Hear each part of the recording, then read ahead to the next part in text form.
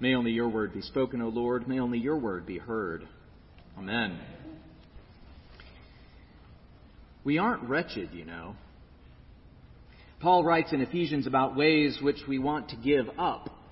Lying, anger, bitterness, wrath, slander, evil talk, malice, stealing, all of these and more. These ways of living are inside of us. They're a part of us. Or maybe they become part of us. Perhaps they weren't initially there and only came to be a part of us as we were hurt and broken throughout our lives. But in any case, we have lying, anger, bitterness, wrath, and all of these ways dwelling inside of us. We are, however, not wretched or terrible. Our truest selves are kind, tender-hearted, forgiving, and loving. We're made in God's image, and so that beauty of love, forgiveness, tender-heartedness, kindness is intrinsic to who we are. Those ways of life are our truest selves. We're not wretched, we are beautiful. Now again, these other ways are a part of us. We may call them our inner demons. And we are likely never to be rid of them. As much as we strive for love, forgiveness, and beauty, these darker parts will always come back, rearing their heads, and we can fight them. But that's like fighting fire with fire. We can pretend they aren't there, but they'll just end up gradually taking over. So rather than fighting or denying them, I offer the suggestion that a friend of mine suggested years ago, that we dance with them. We dance with our inner demons, or maybe we have them over and offer them a meal, or maybe offer them coffee or tea if we're feeling particularly British. Just don't feed off of them. For these are the things that bring death. Now, one of my favorite bands is Metallica, and they have a song called "To Live Is to Die." It's a short and poignant lyric in this song. When a man lies, he murders some part of the world. These are the pale deaths which men miscall their lives. All this we cannot bear to witness any longer. Cannot the kingdom of salvation bring me home? Now, I'm fairly certain I've used that quote before in a sermon. What I didn't know previously is that the first part of that lyric is from 17th century German Lutheran theologian and minister Paul Gerhardt. And the second half of the lyric comes from Metallica's former bassist Cliff Burton. So that's this beautiful blending of sacred and secular by my favorite heavy metal band. And it shows this need and desire we all have for healing and salvation from all of the pale deaths that we miscall our lives.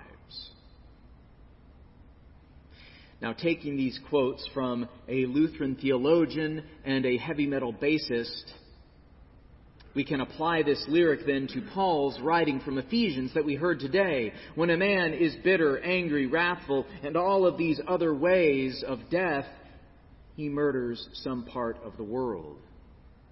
These are the pale deaths which men miscall their lives.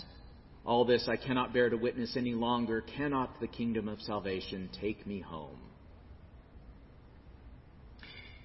These ways that Paul writes about in Ephesians truly are the ways of death. And when we feed off of them, we're feeding off the bread of the pale deaths which we miscall our lives.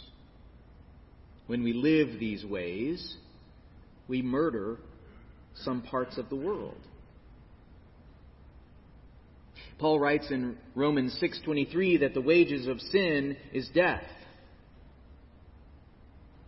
So what was the first sin we heard about in Scripture?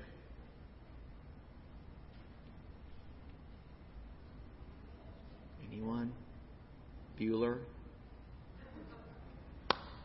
I'll help you out. Garden of Eden? Eating the fruit of the tree which God said not to eat, Adam and Eve, all that. So then, what was the first sin? Was it disobedience?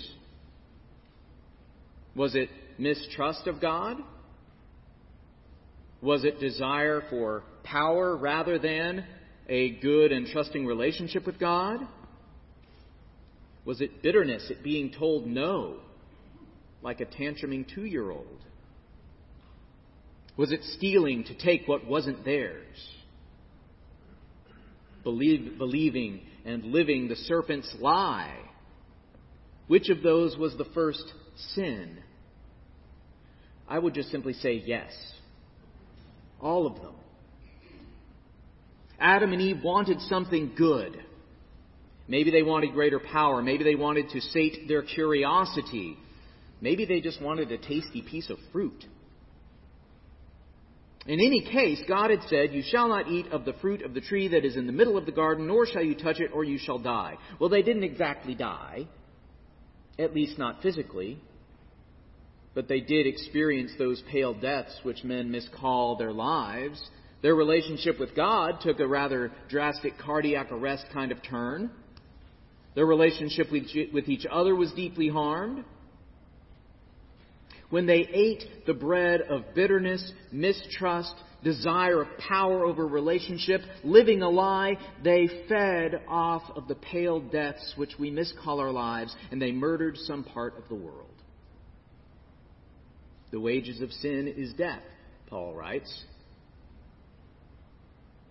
But remember that sin does not mean that we are terrible and wretched.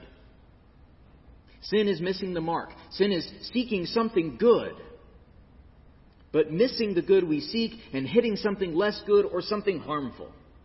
And these harmful things end up hurting us, end up hurting others, and our relationships are broken. And we find these things, these times of missing to mark, to bring about the pale deaths that we miscall our lives, rather than the life for which we're aiming.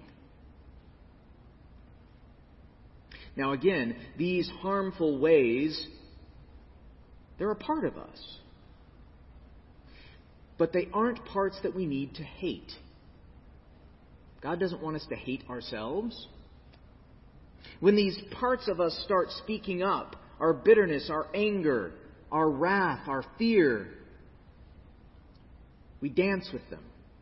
We have some tea with them. They just may have something important to tell us.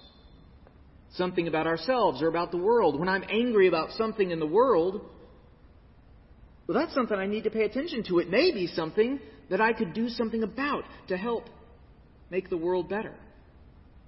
Or when I'm bitter towards someone, there may be something going on in me that I need to address.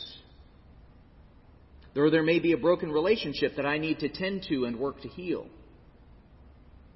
So we can listen to our anger and our bitterness, etc., over a cup of tea. And then we can learn what they have to teach us about ourselves and the world, but we don't then feed off of them. Jesus teaches us not to feed off of these pale deaths. Rather, Jesus teaches us to eat the bread of life. "I am the living bread which came down from heaven," Jesus says. "Whoever eats of this bread will live forever." I am, Jesus says. I am, God is. Remember that I am is the unspeakable name of God. I am the bread of life. God is the bread of life. God dwells within all of us. We are made in God's image. The bread of life is within all of us. Kindness, tenderheartedness, forgiveness, love, these are all aspects of God, aspects of Jesus, the bread of life which dwells within all of us. To eat the bread of life is to feed off of our truest selves.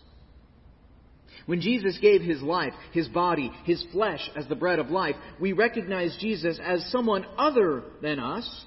A human who lived a couple thousand years ago, a human who is also God. Jesus is that particular God incarnate man. And He is the particular bread of life. Jesus is also someone who is not external to us, not other than us. Jesus is that particular God incarnate man, and Jesus is also our truest selves. We are all one with God, all made in God's image, and Jesus lives within us all, not as something external to ourselves, but as who we are. The bread of life is shared and eaten as we reach out to Jesus, who is other than us. And the bread of life is shared and eaten when we feed off of the kindness, tenderheartedness, forgiveness, and love, which is our truest selves. The bread of life is part of us. The bread of life dwells within us and dwells within the life that we share among ourselves in our community and in the communion we share. So rather than feed off of the pale deaths which we miscall our lives, our bitterness, wrath, anger, lies, murdering some part of the world, rather than fighting against those things, we dance with them. We invite them for tea. We learn what we can and we let them go. For we aren't wretched. We aren't terrible. We are kind. We are tender-hearted. We are forgiving. We are loving. We are those truest parts of ourselves, beautiful and wonderful. And when we live those truest parts of ourselves, when we feed off of that bread, we're feeding off of the bread of life, which is Jesus. And when we feed off of that bread, we bring life to the world.